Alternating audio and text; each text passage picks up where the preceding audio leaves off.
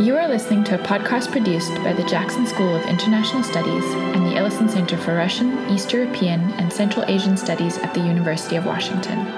This and other podcasts can be found on iTunes and SoundCloud. For more information, visit us at jsis.washington.edu/Ellison Center.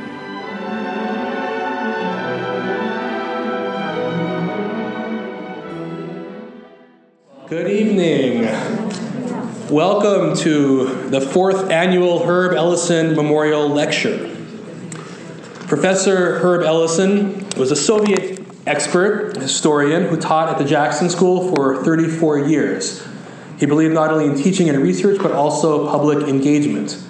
For the lecture that we named in his honor, we bring in speakers from outside academia who can shed light on current events. Not that academics don't also do that, but it's good to have some variety. The Ellison Center has a large portfolio of activities, such as teaching languages of the post-communist region, training students with an interdisciplinary education, and we act as a local and national resource on the whole region. We also try to bridge the so-called gap between academia and policy. That's always one of our priorities. Before I introduce our speaker, I want to thank a few people who set everything up tonight. Phil Lyon, the managing director, Val Petrova, the outreach coordinator, and Rachel Brown. Rachel Brown is the program coordinator. She's not here, but she also helped lay the groundwork for tonight's talk. So our speaker, Dr. Evelyn Farkas, has served in several capacities, both inside and outside government. She's one of the leading specialists on Eastern Europe and Russia, and brings insights from the highest levels of policymaking. She served from 2012 to 2015 as the Deputy Assistant Secretary of Defense for Russia, Ukraine, and Eurasia. She's also served as the Senior Advisor to the Supreme Allied Commander of Europe and the Commander of the U.S. European Command. She's also served as a professional staff member of the Senate Armed Services Committee. She has also served in academia as a professor of international relations at the U.S. Marine Corps Command and Staff College. And she has worked in Bosnia with the OSCE, the Organization for Security and Cooperation in Europe. She also has a PhD from the Fletcher School at Tufts. Since leaving the government, Evelyn Farkas has published in numerous venues, opinion pieces, and appears regularly, I hear, on Morning Joe. She's now a non-resident senior fellow at the Atlantic Council's Future of Europe initiative. And tonight, the title of her talk is The Perils of Putin's Russia. So please join me in welcoming Dr. Evelyn Farkas.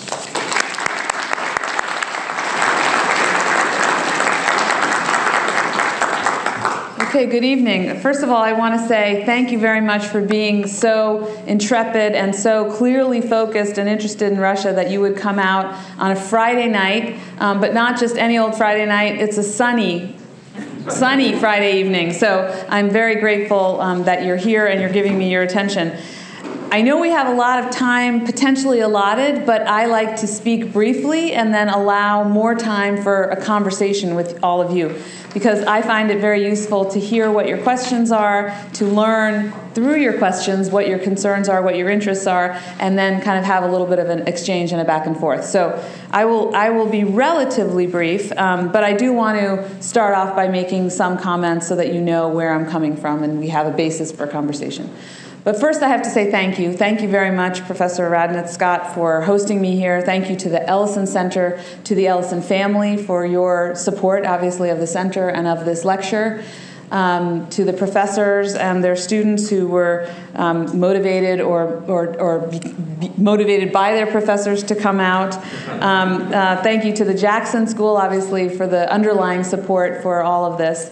And really, it's been a wonderful opportunity for me to get back to Seattle. The first time I came out here was also to give a lecture about 20 years ago at Seattle University.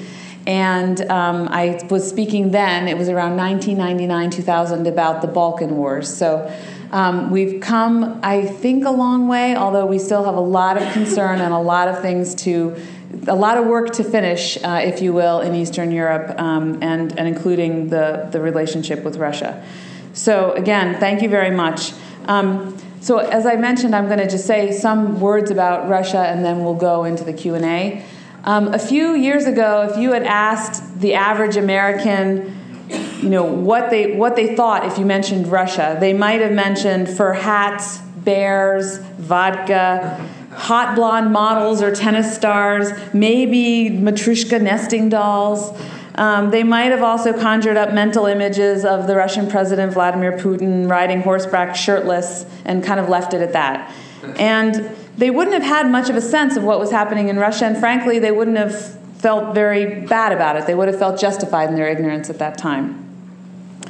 Middle-aged Americans or older would have perceived Russia as a poor successor to the Soviet Union, a state that had seen its heyday and its relevance to the United States melt away with the end of the Cold War, and, of course, the end of communism in Europe.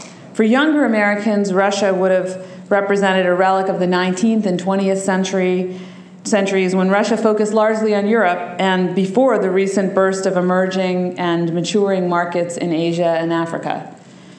To the extent that there was public awareness about Russia, and I know we have some younger scholars who were aware and were paying attention, but nevertheless, in America during most of the 2000s, it was largely negative or entertaining. Russia was regarded as a state covered only by a veneer of democracy, dependent on oil and gas resources, corrupt, sometimes brutal, in economic and social decline, with a flashy new super-rich oligarch class. Russia had this odd showman president I mentioned before, and ineffective sleeper spies like the fiery-haired Anna Chapman and arms dealers like Victor Bout. And the former situation, of course, as we now know, inspired the television series The Americans, and the latter, a movie called Lord of War. It was only starting in March 2014 when Russia snatched Crimea from Ukraine through a lightning-fast military operation, audaciously denying their operation, but then within weeks bragging about it, that Americans began to sense there was something different going on in Russia. And they began to see that Putin was not your average macho president. He was a man with a plan, which would be implemented at the expense of his neighbors, international laws and norms, and quite possibly the United States, the most powerful, peaceful status quo power. So 2 years later, with the war still ongoing in Ukraine, and after a destructive military intervention to help the brutal dictator Bashar al-Assad in Syria, the stark cold reality is that Russia today is a geostrategic threat to the United States, our allies, and interests. Indeed, earlier this year, our Secretary of Defense, Ash Carter, listed Russia first among the threats to U.S. national security. We, the United States, Europe, and other democratic allies and partners worldwide, must not only face this reality, but address it head-on in Europe, the Middle East, and Asia in particular. We must begin, however, with a common understanding of Russia's objectives. Once we have that, we can analyze any given situation and determine what Russia's goals are and what strategy the Kremlin is likely to pursue. So I want to outline here, and this will also help provide the basis, again, for our conversation in the Q&A, what I believe are Russia's three main objectives. And by Russia, I mean the Kremlin and Putin, his government, and then two related ones. So the first main objective of Putin's Kremlin is to keep Putin in power, and that means maintain his autocratic system of government, as well as his economic system, which is basically a crony-style capitalism. It's not a free market economic system. So that's the number one objective, motivating the Kremlin and the Russian government. The second one is demonstrating that Russia is a global power on par with other global powers like the United States, or pick your global power. Now, the first and two actually in and of themselves don't necessarily have to be problems for the United States, but the problem with the second one in particular is that the way that the Russian government has demonstrated that they're a co-equal to the United States and our allies lately has been not necessarily to cooperate with us, although there is an example where they have done so, and that's in the case of blocking Iran's nuclear programs. But it's mainly by countering us and sort of foiling our efforts, and Syria is one example. The third major objective that the Kremlin has is to rewrite the rules of the road, the international rules, such that nations and the international community cannot intervene in nation states, in countries, in order to save the citizens of a state from their brutal despotic dictators. So it's basically going against the right to protect the principle that the UN has enshrined, whereby you can conduct an international intervention to save the citizens of a state from their brutal despotic dictators. And that we see unfolding very clearly in the context of Syria. The two related objectives are to control the territorial periphery, Russia's territorial periphery, and what I mean by that is Eastern Europe and Central Asia. And they don't necessarily need to control it by seizing it, but they want to control it politically and economically. And then, if possible, the second sort of ancillary or additional objective would be to break transatlantic solidarity. So the bonds that we have, U.S. and Europe, to break that. Ultimately, if Russia could, see fit to undertake actions that would result in NATO and the EU going away, that would also serve the purpose of the Kremlin quite effectively. And that is also sort of an objective of theirs if they can get it. So Putin's drive to achieve these objectives obviously have raised tensions with the West because Russia's perspective and policies, as I mentioned before, about sovereignty and democracy diverge from those of the United States, its allies and partners. We advocate for true liberal democracies where the civil society balances the power of the state, where citizens, we believe, have the right to turn out despots and vote in new leaders. But it's not just in its objectives that Russia's no longer a status quo power. It's also in the means. To achieve its goals, the Kremlin has used the following means, and I have a little bit of a laundry list here. They've used economic and political subversion, including funding far right and far left parties, funding NGOs, which could be pro-Russia or single issue, but getting into a political system in one of our allied countries or one of the periphery countries to, again, advance the Russian agenda or create internal divisions, which would help the Russian agenda, help further the Russian agenda. Intimidation, and that could be verbal intimidation. It could be a whole host of different ways to intimidate. Economic pressure through use of its near monopoly over oil and gas, although that may be changing now. Lies and propaganda, we see this playing out. Even here, you can get Russia Today, RT, and hear lots of lies and propaganda delivered to you, or an over-focusing on the negative components of the United States, et cetera, so it's kind of an anti-American lens. Weaponizing refugees, that term was coined by the outgoing Supreme Allied Commander, NATO, or head of the U.S. European Command. And what he meant by that was the Russian use of the refugee flow coming from Syria to create a destabilizing influence on Europe, politically and otherwise. And then migrant dumping, which was a term that the Finnish foreign minister used to describe what the Russian government has done on his border, where the Russians encouraged migrants who had been living for quite a long time in Russia, coming from Afghanistan and elsewhere, to cross the Russian border and go into Finland and other neighboring Nordic countries. And then, of course, invasion and military occupation. So those are all the means that Russia has used. And using these various methods, Russia seeks to hold a veto over sovereign states' decision-making, over their right to choose their trade and military associations and alliances. Russia wants to exercise control, first and foremost, over the former Soviet states, but beyond that, to exercise influence over all of Europe, Eurasia, the Arctic, even Northeast Asia, and you can make the argument ultimately worldwide, again, by showing that they're a global power. They would like to have actual global influence. Underpinning this aggressive foreign policy is a military reform and modernization program that began in earnest in 2008 in the aftermath of the war in Georgia, but really got a hefty boost in 2010 with a 10-year, $700 billion investment in Russia's modernization to bring the Russian equipment, 70% of the Russian equipment, 70% of the Russian forces with modern equipment, if you will. They haven't achieved that objective, but that's the end goal. The Russian military also developed its hybrid warfare capabilities, and we saw that in Ukraine, where they demonstrated an ability to use rapid, ambiguous, almost stealthy invasion by special operators, combined with strategic communications, to seize and hold territory, and to surprise and keep the international community at bay. The Russian military also made significant changes to their doctrine. On the nuclear front, Russia declared the right to first use of nuclear weapons in the case of a conventional attack that the Russian government deemed to be a threat to the existence of the state. So that's a kind of alarming development, and obviously depends very much on the perception of the Russian government about what is a threat to the existence of the state. Russia also developed the concept of escalating a conflict in order to de-escalate it.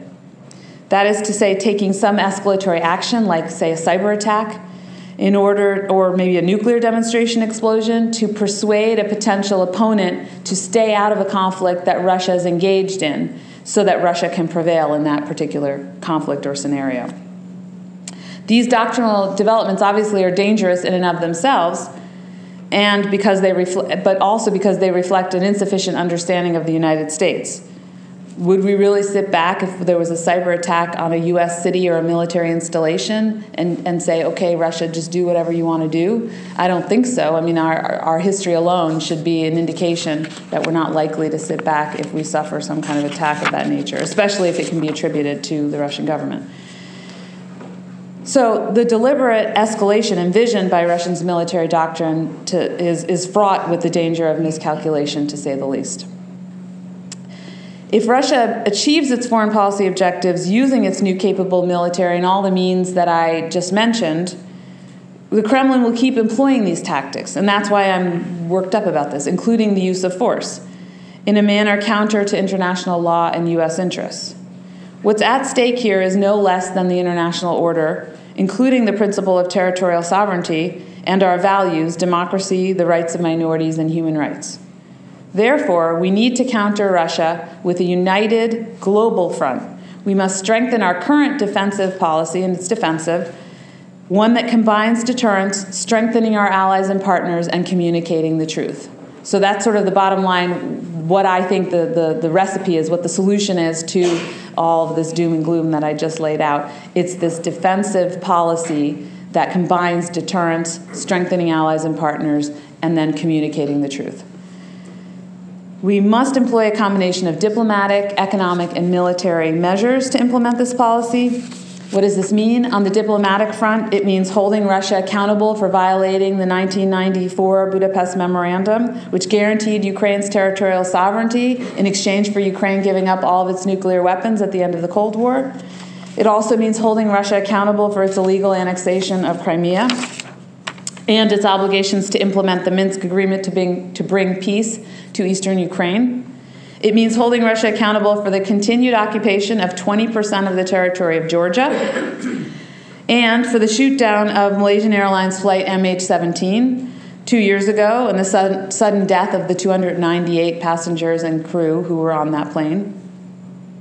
Finally, in the Middle East, it means seeking additional leverage for our diplomatic efforts, particularly relative to Syria. Our economic measures should include positive efforts to strengthen the United States, our allies and partners, including ratifying and implementing the 2 trade agreements that are currently under consideration, the Trans-Pacific Partnership, TPP, as well as the U.S.-EU Free Trade Agreement, commonly referred to as TTIP. We should also offer special economic assistance or increased economic assistance to the countries on the periphery who signed the EU Deep Comprehensive Free Trade Area Agreement, so the DCFTA for short, who signed agreements with the EU to adopt their laws with regard to economic trade, etc., because they obviously incurred Russia's economic and military wrath for having done so. And we must help these countries develop transparent, non-corrupt market economies where the rule of law prevails, protects and fosters free market commercial activity. First, among the negative economic measures that we need to take against Russia are the sanctions in the context of Ukraine. They must remain in place until the Minsk agreements are implemented and Russian forces have withdrawn from eastern Ukraine. And that's, of course, part of the Minsk agreements. We should consider as a way to provide, as I mentioned earlier, more leverage for diplomacy, sanctions on Russia in the context of Syria. And these sanctions could include not only our European allies and some of the other partners or allies like Japan, for example, who have joined us on the Ukraine sanctions, but also the Middle Eastern countries, who are not currently engaged in the Ukraine sanctions effort. We should also stop all defense trade with Russia. That means no more buying Russian rocket engines, no more buying Russian helicopters. And we should continue to make efforts to bring Europe energy independence from Russia. And on that front, I should note that the first natural gas shipment from the United States arrived in Europe, specifically in Portugal, just a couple of days ago. So we are making some inroads on that front. Militarily, we must continue to bolster the deterrence of Russia. The president's fourfold budget increase for exercises with NATO allies, pre-positioning of equipment for additional armored brigades in Europe, and the constant rotation of one additional army brigade to the Eastern NATO territory is a key step. And if NATO can also rotate an additional brigade through the Baltic states and Poland, and if these two additional brigades can eventually be permanently stationed in Eastern Europe, so much the better. But in effect, we must ensure that NATO can deter Russia from even thinking about making a move towards the Baltic states and Poland in particular, but also the other countries on the periphery. We must also ensure that NATO's air defenses are improved and that the military head of NATO, the Supreme Allied Commander, has the authority to move NATO forces. He must also be able to exercise the rapid reaction forces, the forces that were set up after the Wales Summit by NATO. They're called the Very High Readiness Task Force. I guess a little hyperbolic, but anyway.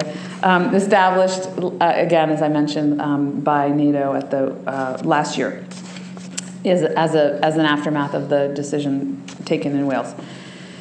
NATO must also work with the European Union to develop a civil military plan to address potential hybrid military attacks, invasions that aren't, or I shouldn't even say hybrid military, but hybrid attacks. So invasions that aren't overtly military necessarily and require, in a response, cooperation between law enforcement, civilian leaders, the media, and defense officials. Finally, we must continue to provide military assistance to all the countries on Russia's periphery who feel threatened by Russia or are currently occupied by Russian forces.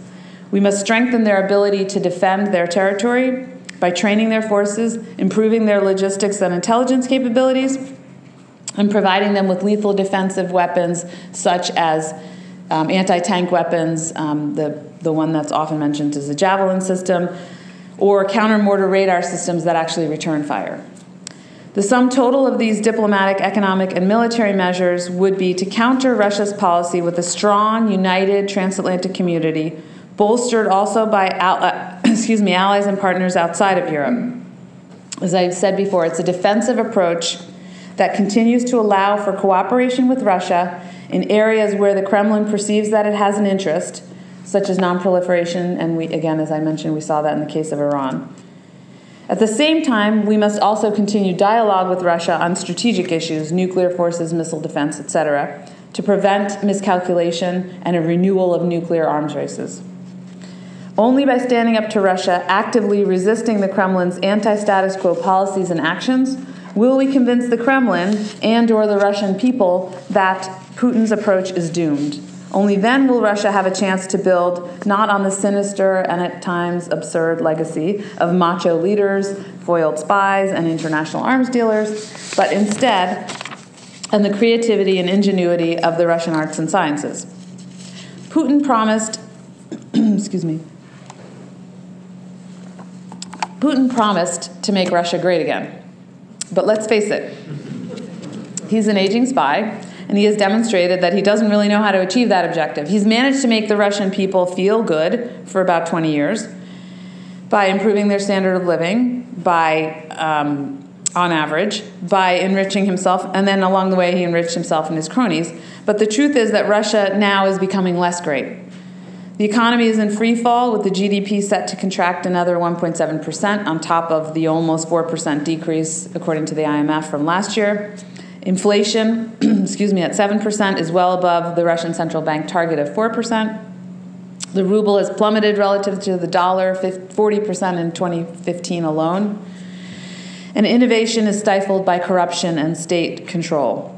Russia has failed to address health challenges posed by HIV, alcoholism, and illicit drugs. Its men live on average to 65, less than in other developed countries. So we see today a Russia in decline that threatens to be Russia in decline, but nevertheless it threatens to be more dangerous to the international order than ever. Putin cannot hold on to power any longer based on a deal with the people premised on high oil prices, because the day of those high oil prices they are not returning anytime soon. He's clearly banking on the international expeditionary diversions to keep his Kremlin office. So it will be up to the United States and the international community to stand strong so that someday soon Russia and the Russians can truly become great again. And I now welcome any questions, comments. I know there's a lot of information in there and there's a lot to debate. So please, I guess we have some microphones going around. Yeah, so I'll be on this side, Val will be on that side. Just raise your hand and we'll come to you and ask some questions.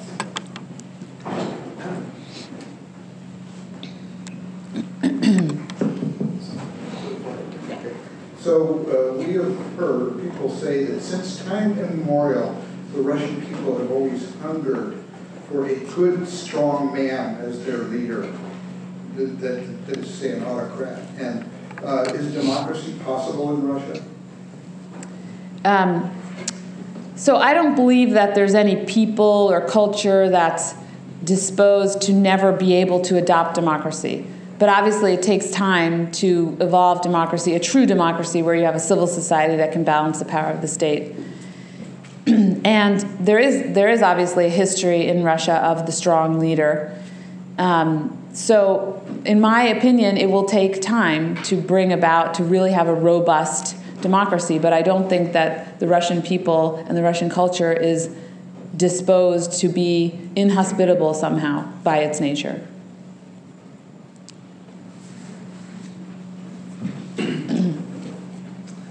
Great, thank you. So I have two, I think, potentially connected questions. Had been one, then you brought up a second, by the way, interested me. So I'd like to know what the status is. You were talking about a possible EU civil military plan to counter kind of mixed, cyber attacks. I'd like to know what the status of that kind of, those kinds of systems is, and what the U.S. is doing to help. And then I also just wanted to know from a defense perspective, what is the threat that Russia's disinformation lie campaign really presents from a defense perspective? When we watch RT, what's the problem with that to our Department of Defense, to our security? Okay. So the first one on the hybrid warfare, the NATO has now recently adopted what they call hybrid warfare strategy. It's not a plan. A plan would kind of take the next step, but they have a strategy in place, which is great. They have also recognized that they can't implement a strategy that is civil military in nature by themselves, so they need to reach out to the EU. So I suspect part of what you will hear at the summit in Warsaw is the desire to work more closely with the EU on security issues. And the United States is helping in this effort by doing our own training and engagement with, first and foremost, our NATO allies to help them combat hybrid warfare that might come from Russia. What does that mean? Teaching them, intelligence, tradecraft, I know that we are working with the military. I don't know what we're doing on law enforcement, but I suspect there's some engagement there as well. Our special operations forces are active with NATO allies, working with them also on the potential little green men phenomena. Strategic communications, we're working with our allies and encouraging them to do a lot. In many cases, they're actually better at this than we are. Certainly in the Baltic states, they've had a lot of experience countering the Russian propaganda, the Russian lies. And so in the hybrid warfare scenario, that's a really important component of what would happen. And we saw that, of course, in the Ukraine context as well, and in the Georgia context. So, and then, of course, cyber is one part of it. And we have been engaged with our NATO allies on cyber, but more from a defensive perspective. And I think it will continue to remain defensive in terms of our engagement, helping them withstand a cyber attack. The misinformation, the lies and propaganda, how does that hurt our defense, or how is that a national security threat? Because, when we undertake any kind of military, when we undertake to support our national security or our foreign policy through military means, we want the populations of the countries where we're engaged or that we're trying to target in terms of getting a message across to understand what the message is. So the lie and propaganda distorts the perception of what we're trying to do. So, for example, if we're working in the Baltic states to help them with the little green men, we certainly don't want ethnic Russians in the Baltic states to misunderstand and think that somehow we're there to make sure those Baltic states can oppress ethnic Russians or something like that. We don't want the Russian people to think that either, and we certainly don't want our people to think that. So and again, as I mentioned, Russia is active in countries there. If they could influence our populations more, and I'm sure they're trying, they would seek to do so. So all of these tactics that I mentioned are employed regardless, and we have some very good examples of them trying to influence Germany more recently, which I can talk about if it comes up. So that's a little bit long answer. You mentioned the 10-year military modernization program among the long list of provocative or concerning behaviors of Putin, but is that a viable plan? I mean, we're more than halfway through that 10-year period, and there are a lot of reports that the production of new weapons and delivery vehicles and the modernization of submarines is very far behind because of the economic crisis, and they can't gin up the money they need each year for the military budget. Is that something you see as more of a propaganda piece now, or is it still on target to produce those weapons? So first I would say the way I described the modernization was it enables this more aggressive foreign policy. Not that it's a problem in and of itself, because if Russia was a friendly country, we wouldn't worry. But when you see their intent having shifted now, or at least been revealed as negative, that it becomes a problem for us. You make a very good point, and I alluded to it in saying that they haven't implemented this modernization. They have finally had to cut their defense budget. They are also suffering from, I mentioned earlier, the sanctions, and some of the sanctions are quite targeted to affect their defense industry. And I mentioned other allies joining us in those sanctions. If it weren't for the fact that the United States, Europeans, and the Japanese together are involved in sanctions against their defense industry, they might be able to achieve more modernization using components from the West, but they rely on some of our Western components. Their modernization also has not been really across the board. Even within the 70%, it's targeted. And so the problem with it is that some of the things that they've targeted, breaking out of the INF Treaty and developing these intermediate nuclear missiles, that's a problem because, of course, they're breaking their commitments, and it's a threat to our European allies. We're going to have to address it somehow if they don't roll back that program. They have other things that they're developing that are very targeted and very specific. They're a cyber peer, if you will, and what they can do with their cyber capability is also disconcerting, to say the least. So you don't see, for example, that they have modern surface ships, but yet their submarines are becoming much more advanced, and the missiles that they're putting on the submarines are becoming more advanced. So it becomes a threat for us from that perspective.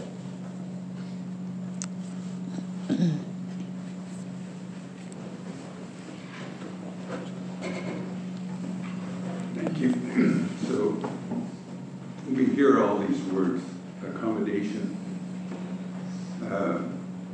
condemnation, threat of consequences, sanctions and their likely effect. All this stuff seems to some of us that don't study this closely to just morph into accommodation, whether we're looking at North Korea or the situation in Russia or recently Iran. So my question is, between this country and our European allies, when are we going to see the resolve to actually do something? Put some teeth in this. It seems like sanctions is our answer to everything. The faint hope of sanctions is it'll drain the enthusiasm of people in those countries to support their leadership, but that just doesn't seem to work very well. So what is it going to take to really get Putin's attention? Instead of all these veiled threats, and there'll be red lines and consequences and so forth. It's discouraging. Mm-hmm. I will say, I mean, we really do need political will, and I mean transatlantic will, so I'm not going to point a finger at one country or one side of the ocean or the other. I think we do need to have a strong vision and a strong will to counter Russia. I want to, you had a lot of different scenarios in there, so if I could, I'm going to take the liberty of commenting. I think with regard to Iran, actually the sanctions worked, and we do have an agreement that may actually lead to Iran abandoning its nuclear programs. We don't know yet, but it gives us the chance. So, I mean, I know obviously smart people can argue about this, and none of us can really see to the future, but I actually support what the president did in that instance, and I really do believe that it wasn't so much the sanctions, but it was the really hard implementation of the sanctions, because those things were on the books before, just like they're on the books vis-a-vis North Korea, and for a long time they hadn't been actually implemented very aggressively. And this administration went to India, for example, went to all these countries and said, don't buy the Iranian oil, whereas we've been turning the other way and not paying attention before. So I think actually in that instance, that was one where we had a lot of resolve, and the president really wanted to do something about it because he's motivated to deal with the nuclear issue and nuclear proliferation. On the North Korea issue, I've worked on North Korea. I've been to North Korea, went to Yongbyon. I'm quite familiar with the dynamic there because when I worked in the Senate, on Scoop Jackson's old committee, it was something that we were very engaged in, and my boss was concerned about. But there, I don't blame the administration, because it's been this cycle of, the North Koreans doing something provocative, and then we say, okay, we'll give you aid, and let's sit down and talk, and then they do something provocative because they need more aid, and so frankly, we had to do something to stop that cycle. But I agree with you, we're stuck, and that's not a very good place to be in either. And then again, on Russia, I really think that over the long run, we will prevail. It would be nice to make it a shorter run, and so what I'm outlining is a way to be strong and don't let Russia get away with what they're doing. Because I think in the case of Georgia, because there was a lot of disinformation, frankly, and personality that came into play with regard to the Georgian president and the way that conflict unfolded, there was a lot of the blaming of the victim that occurred and sort of stuck. And so I think there was not a clear understanding of exactly what happened. But in the case of Ukraine, it's crystal clear now. And of course, on top of it is the continued Russian forces in Moldova, et cetera. So I think now we have to say, okay, enough. No more invading your neighbors and seizing their territory. And by the way, they're continuing to make mischief in Georgia, creating, borderizing the administrative boundary, moving it closer to Tbilisi in the case of the South Ossetia border. So I am calling for more resolve, and not just transatlantic, but global. So I'm quite concerned about Syria, for example, where I see very clearly what the Russian objectives are, and they're not demonstrating a willingness to compromise sufficiently yet. And so that's why I'm saying, okay, let's think about Plan B. And I know people have used the term Plan B for other things, but I think Plan B should include sanctions against Russia for what they're doing. And there is actually a sanction on the U.S. books for anyone or any country that's giving support to Assad.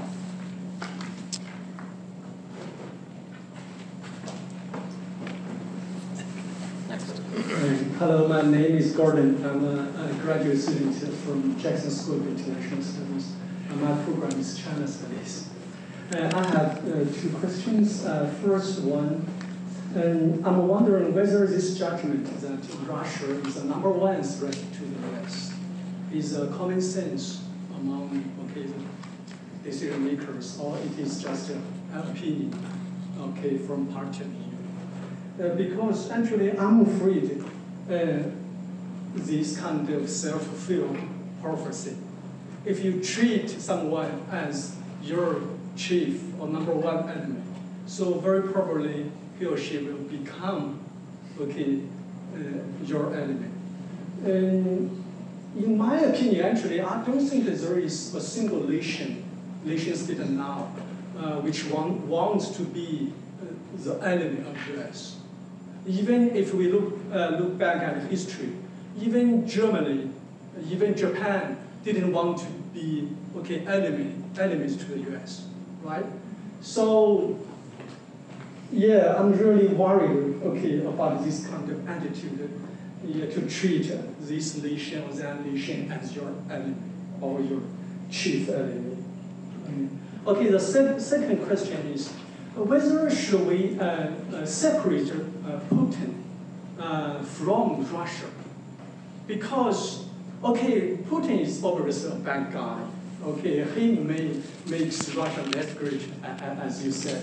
But Russian people as a nation, I think that U.S. is obviously always forced to support the pro-democracy forces. For example, whether we can help Russian people or the Russian pro-democracy forces, can we just try isolate Putin instead of Russia? So I'm thinking whether it is more appropriate if we just exchange Putin and Russia in your title. Okay, so the question is whether or not we can separate Russia from Putin. So I guess the second question, the first question is whether or not maybe a self-fulfilling prophecy regarding Russia as an enemy and therefore it becoming an enemy. Okay, so I think it's really important to use words precisely and to take note of words that are used. So I would not say that Russia is the enemy of the United States. What I said was that Russia is the number one or the top national security threat. So that is not the same as saying that a country is our enemy. It's just that Russia's actions pose a threat to United States interests. And so we have to counter it. We have to address it. And yes, it would be nice. And in fact, during the reset, we worked very cooperatively with Russia, and we were able to achieve some things, but only when the Russians deemed that it was in their national interest. And when it came to an issue where they didn't think it was in their national interest, they knew what they were doing, so they would cooperate with us. And frankly, that part of reset has continues, because if the Russians are willing to cooperate with us, again on Iran, or let's say if they are willing to compromise in the case of Syria, which I think should be possible, then we can work with Russia and cooperate with Russia. And so again, that's not an enemy, it's not an adversarial relationship necessarily. And as I mentioned also before, we have to have conversation, we have to have discussions with Russia, not just at the military to military level, which is important, about incidents at sea, et cetera, and those discussions are supposed to happen annually, although the Russians did not participate for a couple of years there. They agreed this past previous round, they came and they had the discussions. But we also need to discuss with Russia, as I mentioned, the issues, the strategic issues, nuclear and other issues that are bound up in the question of our overall military strategic balance with Russia. So I do think it's important. Yes, I think we should be mindful of self-fulfilling prophecies, and we should be smart in how we deal with Russia. And I think that that's been very front and center. I mean, I shouldn't talk about what the president thinks, but I do think that this administration has tried very hard not to get into any kind of trap where it's a self-fulfilling prophecy, because there's also an understanding that, frankly, oftentimes the Kremlin, Putin, the Russian media, they would like to paint the United States as an adversary and an enemy when it suits their interest. It fluctuates. It depends on the day and what's going on. But they also tend to do that, and we have not been interested in feeding into that kind of a dynamic. On the issue of, now I forgot the second one. Whether or that we can separate Putin from Russia? Yeah. So I think, look, we're dealing with the Russian government and the Russian government's policies, and that's it's important to understand who's in charge and what the policies are. Of course, we want to appeal to the Russian people, and the U.S. government tries to also explain that our policy is not aimed at Russia or the Russian people. It's aimed at the policies of the Kremlin. And if the Kremlin changes their policies, then we'll be more, we will drop the sanctions, for example, with regard to the Ukraine scenario. So I think that there is a distinction to be made. It's an important distinction to make. Okay, so good news is we have a lot of questions, which is exciting. The tricky news is that Dr. Farkas is on East Coast time, so we can't keep her here. That's okay. That's okay. So I'm just going to ask if you can keep your questions short and to the point and avoid statements so that we can try and get in a number of different questions. Do you want to take a couple questions? However you'd like to do it. Maybe you can. Okay, go ahead. So, we've got a night. To what extent is Putin's thinking shaped by what NATO and the U.S. did in Serbia in the late 1990s, and in moving NATO and the EU closer and closer to the Russian border, so that the Russians feel, as the Germans once did, encircled by their, quote, enemies, unquote? It's interesting because when I look at what happened in Ukraine, for example, in the Minsk agreement dynamic, there was a lot of similarity with the Balkans, where you had the Vance-Owen negotiations, but while Vance and Owen were negotiating with Milosevic and all the Balkan leaders, you had fighting on the ground to change the terms of the negotiation. And so you saw that same dynamic playing out in Ukraine and, frankly, in Syria. So the Russian government, I mean, they took note, I don't know, I mean, it's a similar way of operating. With regard to the encirclement issue, I mean, if you're Russian, I understand that perspective. But I think there are better ways then to address your fear of encirclement than seizing the territory of your neighboring state and all these other things that I mentioned. I think we have enough empathy and understanding in the West that we could have a rational conversation. In fact, that's what the Founding Act, the NATO-Russia Founding Act, was all about in '97. That they signed with Russia to say, we'll be partners now. We'll respect the sovereignty of one another's states, and we won't station forces in the new eastern part of NATO permanently and in substantial amounts, because we all agreed on these principles that we're going to be partners now. So we could go back to that. It just takes some decision-making in the Kremlin.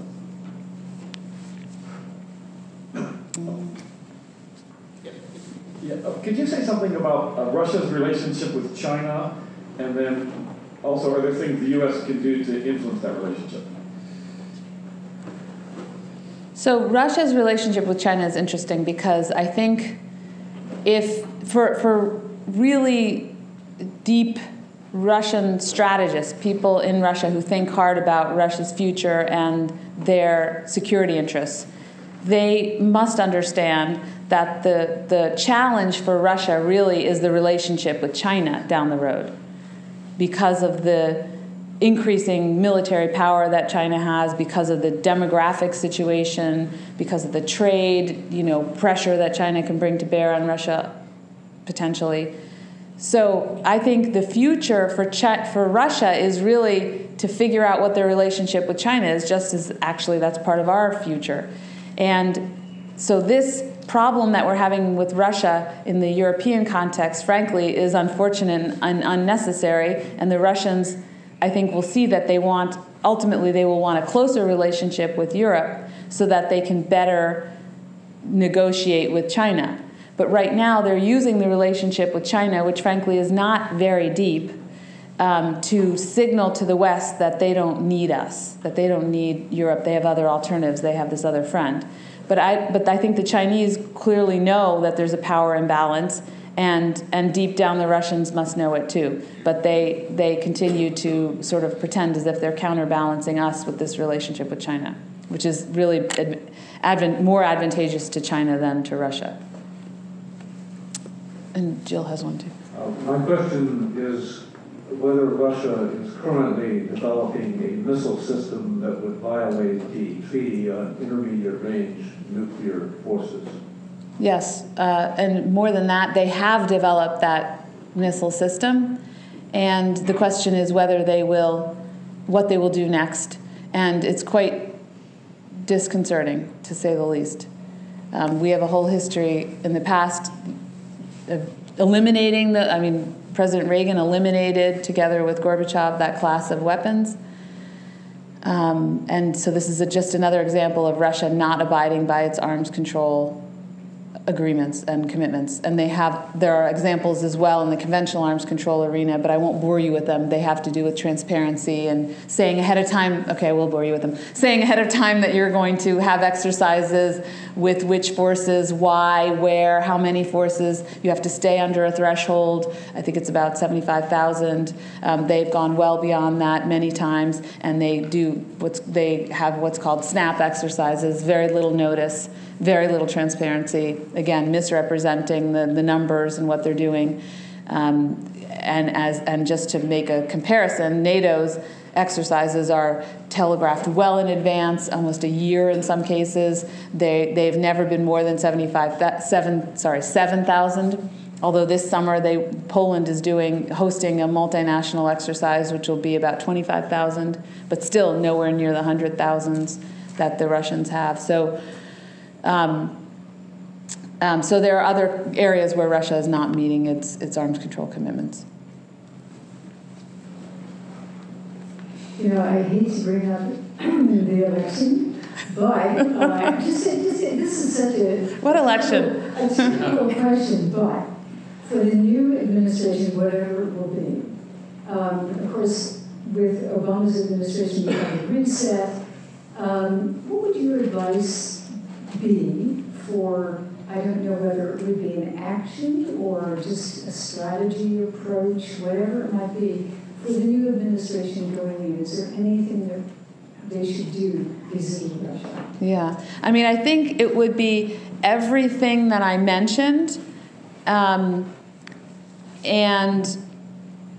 what would be new, would differentiate the new administration from what the current administration is doing, because much of this is being done by the current administration. I'm just calling for more of it. But what would be different is if we started a dialogue with Russia about these strategic stability issues. That would be different.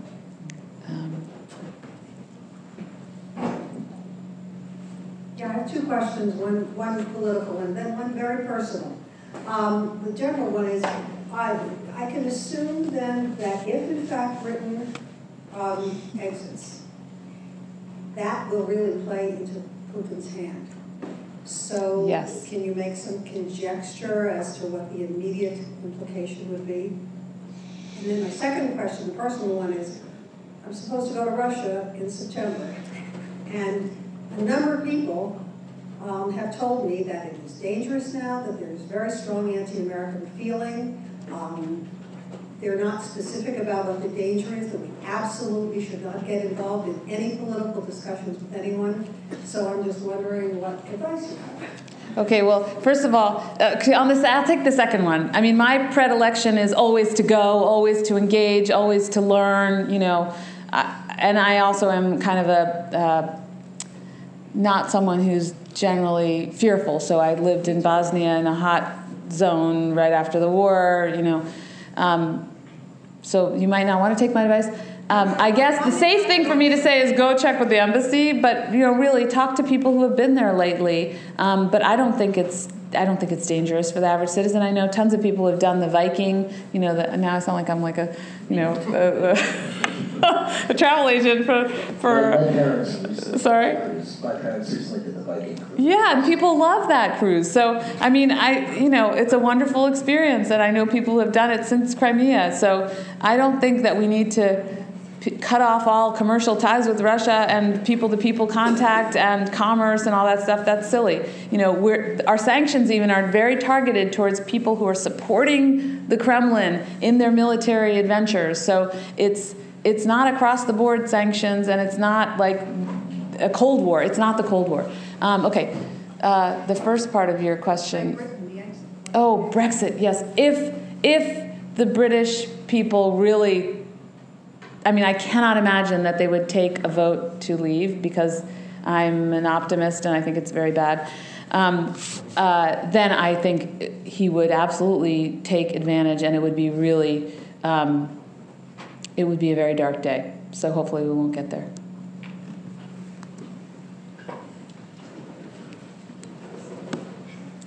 You mentioned the richness of Russian culture. I'm up here back here. The richness of Russian culture. You mentioned the Russian language media in Russia as very important sources for Americans.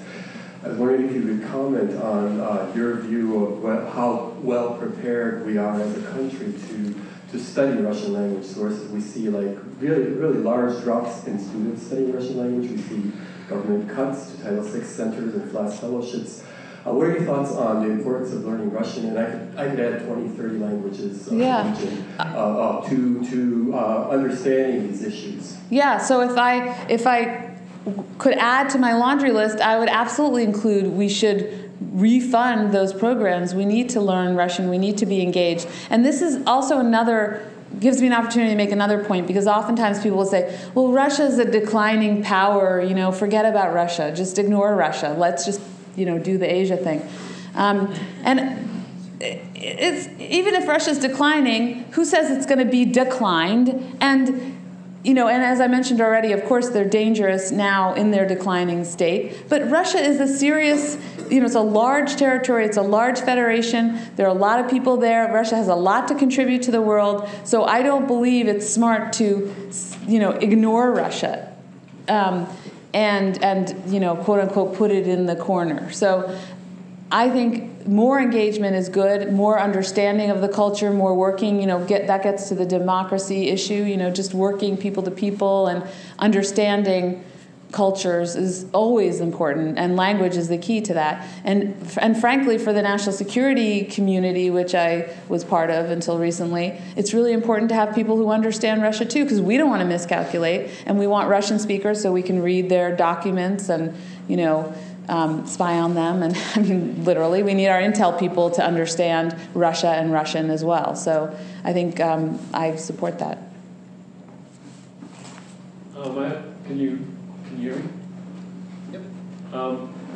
So I've heard your narrative many times now. I'm quite familiar with the story, and it's all, frankly, it's quite hard to swallow. I mean, the idea that the United States has been a staunch defender of personal liberties and liberal democracy, I think is how you put it, and democratic rights around the world is I actually find kind of laughable, and I think it's maybe acceptable in some old textbook, but these days it's not. I mean, there was just this thing released from Greenpeace this week about the TTIP in Europe, in Germany, where essentially it's taking away any rights of the sovereignty of the German courts and the German parliament to decide. Okay, sir, could you please get to your question?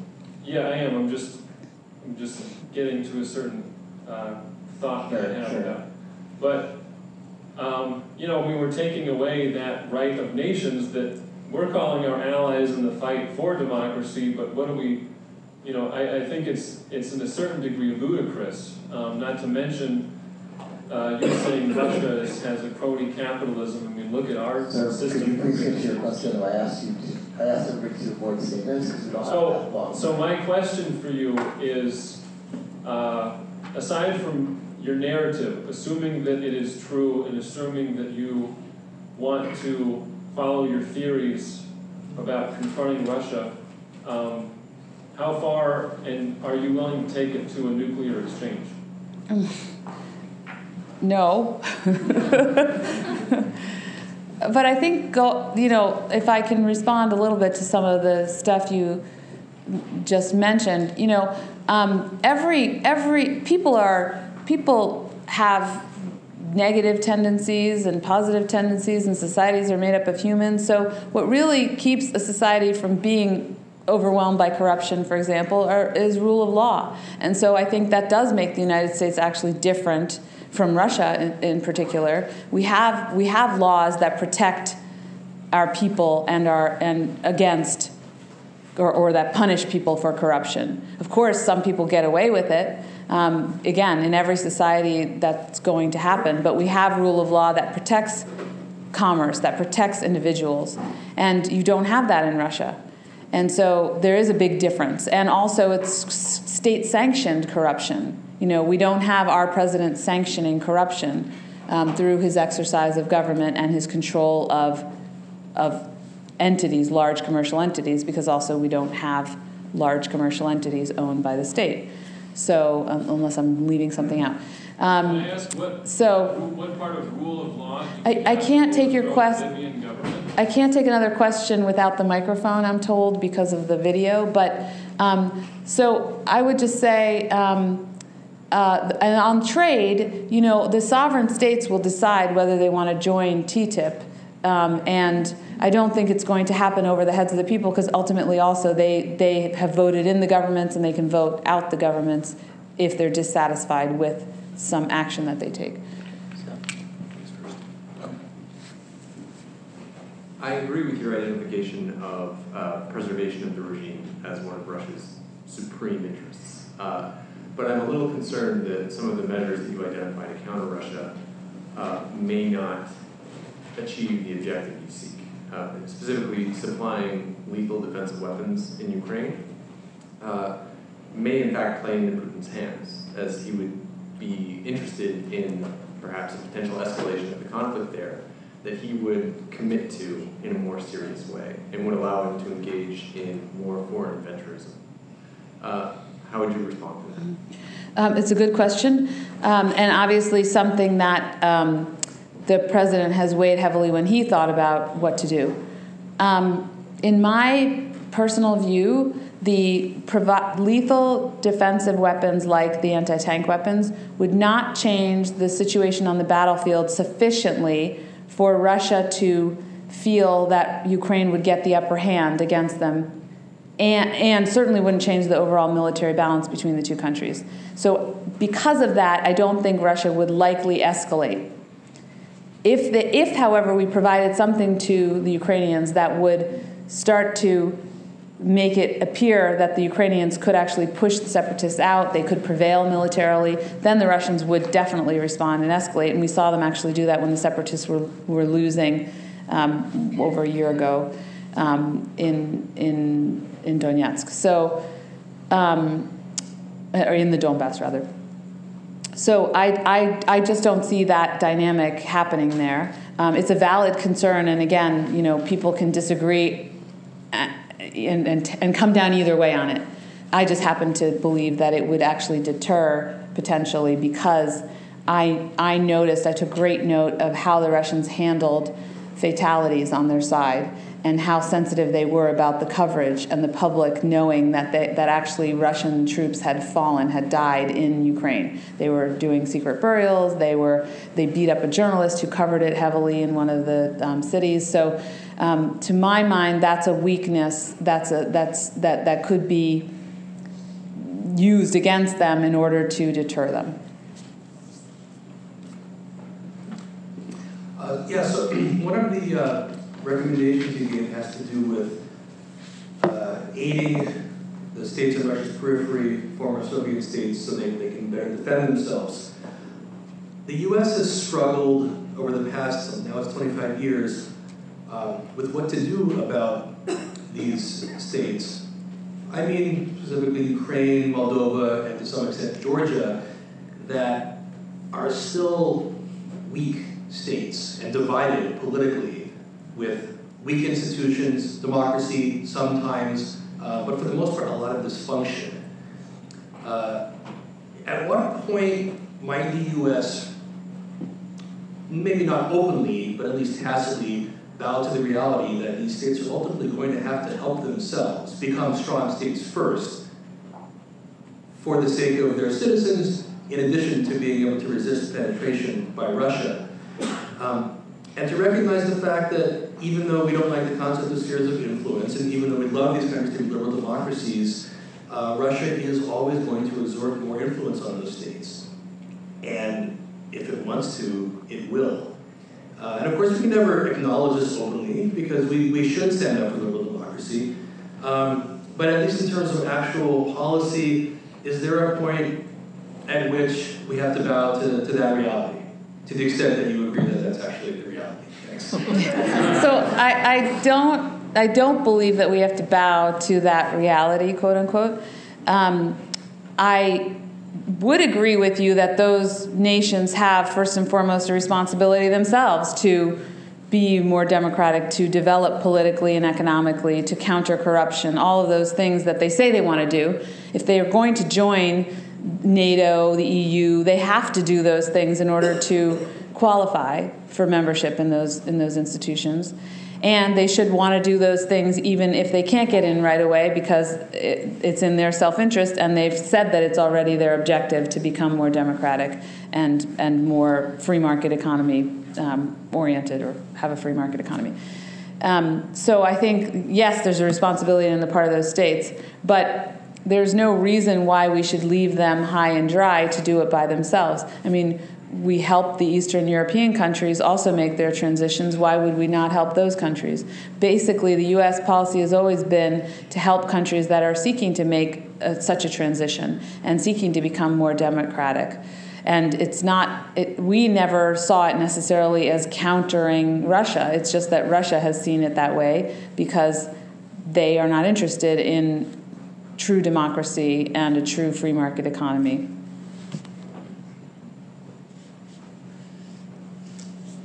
But I'm not abandoning those countries. Earlier you referenced a compromise in Syria, and I just wanted to hear you elaborate more on what that looks like for Russia. On sorry? Syria and the Syria situation. Well, so I said before that I don't see the Russian objectives changing in Syria. So the Russians always were interested in Assad remaining in power and maintaining their influence in Syria.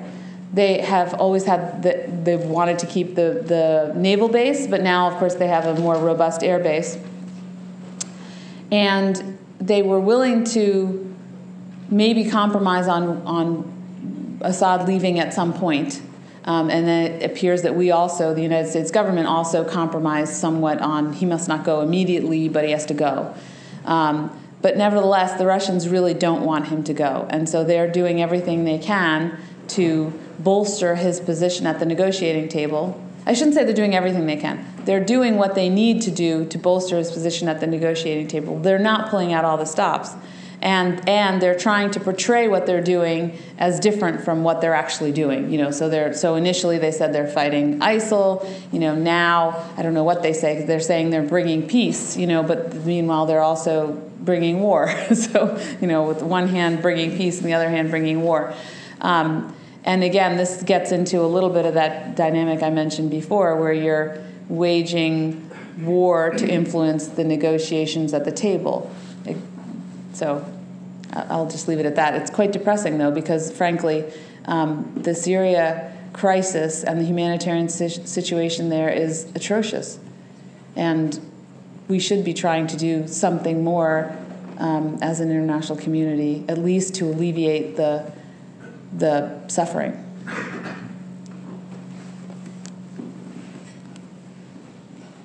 So, what diplomatic plan has been brainstormed in case Putin happens to have an untimely death or something like that? A quick statement for context. I attended a conference with William Pomeranz, Deputy Director of the Kennan Institute, and he said back in 2008, when Putin left office, that different factions like the oligarchs and I can't quite remember the other, they were actually using their own police forces to arrest different factions because they wanted to take control of the country, and that Putin's inner circle is only about 6 or 7 people. So what diplomatic plan is being brainstormed in case of something like that happening and Russia being thrown into chaos? I mean, I don't think we have, diplomats don't generally make plans the way the military does. And I think, obviously, there's always a discussion, if Putin were to decide to leave or leave the political landscape for whatever reason, what would follow Putin? That's a discussion that you often hear. And frankly, I think most people in the U.S. government believe you would get something similar to Putin, someone from his inner circle, taking over the reins of government. So people don't really foresee something radically different, although some have painted a potential scenario of a more nationalist leader maybe getting into power. But I find the likelihood that we'll get someone, quote unquote, worse than Putin as low. Maybe I'm naive, but worse would be a nationalist who really is even more bold or reckless, if you will. I mean, Putin will take risks, but he's also, I think he's parsimonious with his use of force. He does what he needs to do to get his objective, but he doesn't go all out necessarily if he doesn't have to. And he has a healthy understanding, and I think for Article 5, for example, of the NATO NATO treaty. So it's an open question what would follow Putin, but I think for people in government, they tend to be conservative and they just sort of assume that it'll be similar. That may not be realistic, but that's the best way to plan if you're in the U.S. government. Can you speak further on the situation in Germany and if you have a strategy to deal with that, and then also a strategy to combat Russian diaspora throughout Europe and abroad? Well, I don't think we should combat the Russian diaspora. I think the Russian diaspora can be really helpful in this equation. I think so. That's answering the second question. But I think that we need to help where there is a truth behind the Russian claim that their diaspora is not being treated properly. There, we need to put pressure on the governments in question and work with the governments in question to try to help the ethnic Russians who are maybe disadvantaged or are actually disadvantaged in certain states to achieve a better situation. So I think we do need to deal if there is, because not everything the Russians say, the Kremlin says, is a lie or an exaggeration. And if there is truth to how ethnic Russians are being treated in certain communities and states, then we need to work with those states and we need to adjust that.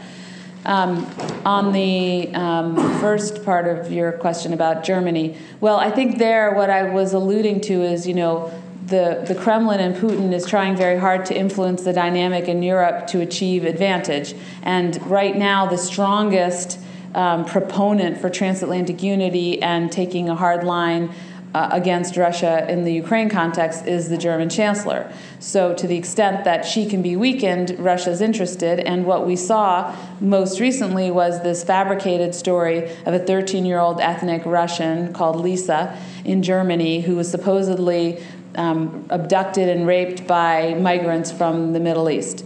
It turned out to be a false story, but until it was proven to be false, even Foreign Minister Lavrov mentioned our Lisa, quote unquote. And when the chancellor found, when all this came to light, that it was false, and it was done, of course, in the aftermath of the real attacks on women that the women suffered in Cologne by migrants, which was covered up by the Germans, so that the chancellor was vulnerable at that moment. After she realized that there may have been a Russian hand playing in all of this, she actually has asked for kind of an investigation, a look at what the Russians are doing to influence the political landscape in Germany. So I think it is a danger, but I don't know if that was your question, whether it was a danger, but that was what I alluded to earlier. Coming back to Ukraine for a moment. Okay, thanks. It's been a year since Minsk II now has been signed. The progress is pessimistic. The fighting continues. It's not at the level that there was in February of 2015, but certainly it has not stopped. OSCE is continuously under attack. There are reports that OSCE is leaking information to the separatists and Russian forces. These are internal reports in Ukraine. I don't know to what extent they really make it into the calculus in the United States. The Minsk agreement itself is very difficult politically to implement by Ukraine domestically. I was wondering if you could speak a little bit to how does this end? What can we do, aside from the measures that you've already outlined in the United States? And whether there's anything at all that we can do given the situation and the leverage that parties involved have. Mm-hmm. Okay, so actually I would maybe add to the item where Jill asked me what would I have the next president do. I think also get more heavily engaged in the Minsk process. I would, rather than what we're doing now, which is kind of behind the scenes supporting the chancellor and the French president in their effort, which is called the Minsk agreements, I would actually get more directly involved. The Minsk agreements are very flawed. It's basically a list of here's what Ukraine has to do, and they're mainly political things, giving more autonomy to the areas in Donetsk that are now occupied by the separatists. And then a list of things that the Russians have to do, which includes, removing heavy weapons, Russian personnel, reestablishing the border, exchange of prisoners. Of course, the Ukrainians also have to do that. So, but those two lists, there's no agreement about the sequencing and how they relate to one another, who goes first and what has to happen first. And clearly you can't have elections, so elections are on the Ukrainian roster. You can't have elections if you still have Russian military forces occupying Donetsk. So there is a real weakness in Minsk, and you would have to have another round of negotiations to hammer out the sequencing. But unfortunately, I don't really think that the Russians are interested in doing that, because right now, this ongoing sort of low level of fighting serves Russia's interests because it effectively prevents the Ukrainians from undertaking from passing some of the legislation they need to pass in order to make the political changes. And Putin doesn't want the Ukrainians to implement their part of Minsk because he'd have to implement his part. It's better for him to keep this frozen conflict, it's not frozen, to keep this, simmering conflict going, because that way he can continue over time to erode, to weaken. He's hoping over time that the Ukrainian government will fail, that their economy will fail, that the West will give up on Ukraine. So he can just drag this out over time. It doesn't cost him that much. So that's an option. Although he could also surprise us, I mentioned this earlier today in another forum, and say, you know what, I'm done with this stuff in the East. I got Crimea anyway so far, right? I mean, we don't recognize that, but he can say, I got Crimea. Let me actually come to an agreement here on Minsk. He could surprise us by doing that, but he hasn't opted to do that yet. Yes, I was hoping to ask this because it was news to me that we're actually contemplating sanctions on Russia, on Syria. We're not. It's just my idea. Oh, okay. Well, a question on that, and if you could just respond then to, and my understanding... I mean, I shouldn't say we're not. I don't know if we are. Okay. Let me be more precise. The U.S. government, I believe, although we believe that Assad has lost legitimacy, we do still recognize him as the president of Syria. Correct? I think we do. I mean, as far as I know, the State Department still does recognize him as the president of Syria, although he has lost legitimacy. Yeah, I think that's probably correct. Yeah, and by the way, on the first part, operating there by invitation of Assad, by the president. And so I'm kind of curious as to why you see there be a basis for sanctioning Russia. I see how their actions there have gone against some of what we're trying to do, but we're in fact arming various groups to fight the government. So they're there by invitation of the government. Right. So first of all, it is possible that inside the U.S. government they're contemplating sanctions. So I should be as precise as I can be with regard to that issue. But I am presenting it here today as an idea that I support. With regard to the sanctions, we have sanctions. So Assad used chemical weapons against his people. He has barrel bombed his people. And we undertook aside from what has happened in the UN context, we in the United States passed or adopted by executive order a sanction against Assad and those supporting him because of what he's done to his people. So it's on the basis of that existing mechanism that you could sanction Russia for supporting Assad, who is doing this to his people.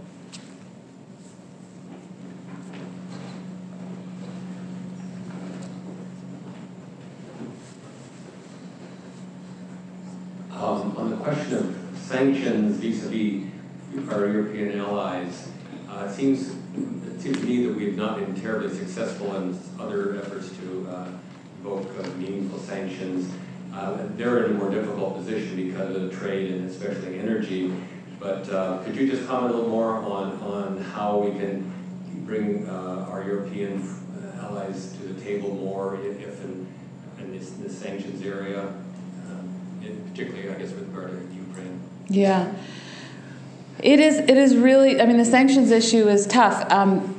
Our president was very deliberate in going about how we applied our sanctions, and we did it in concert with Europe on purpose because we understood that we don't have that much, again, of this targeted trade going on with Russia, and we don't have as much that would be sanctioned.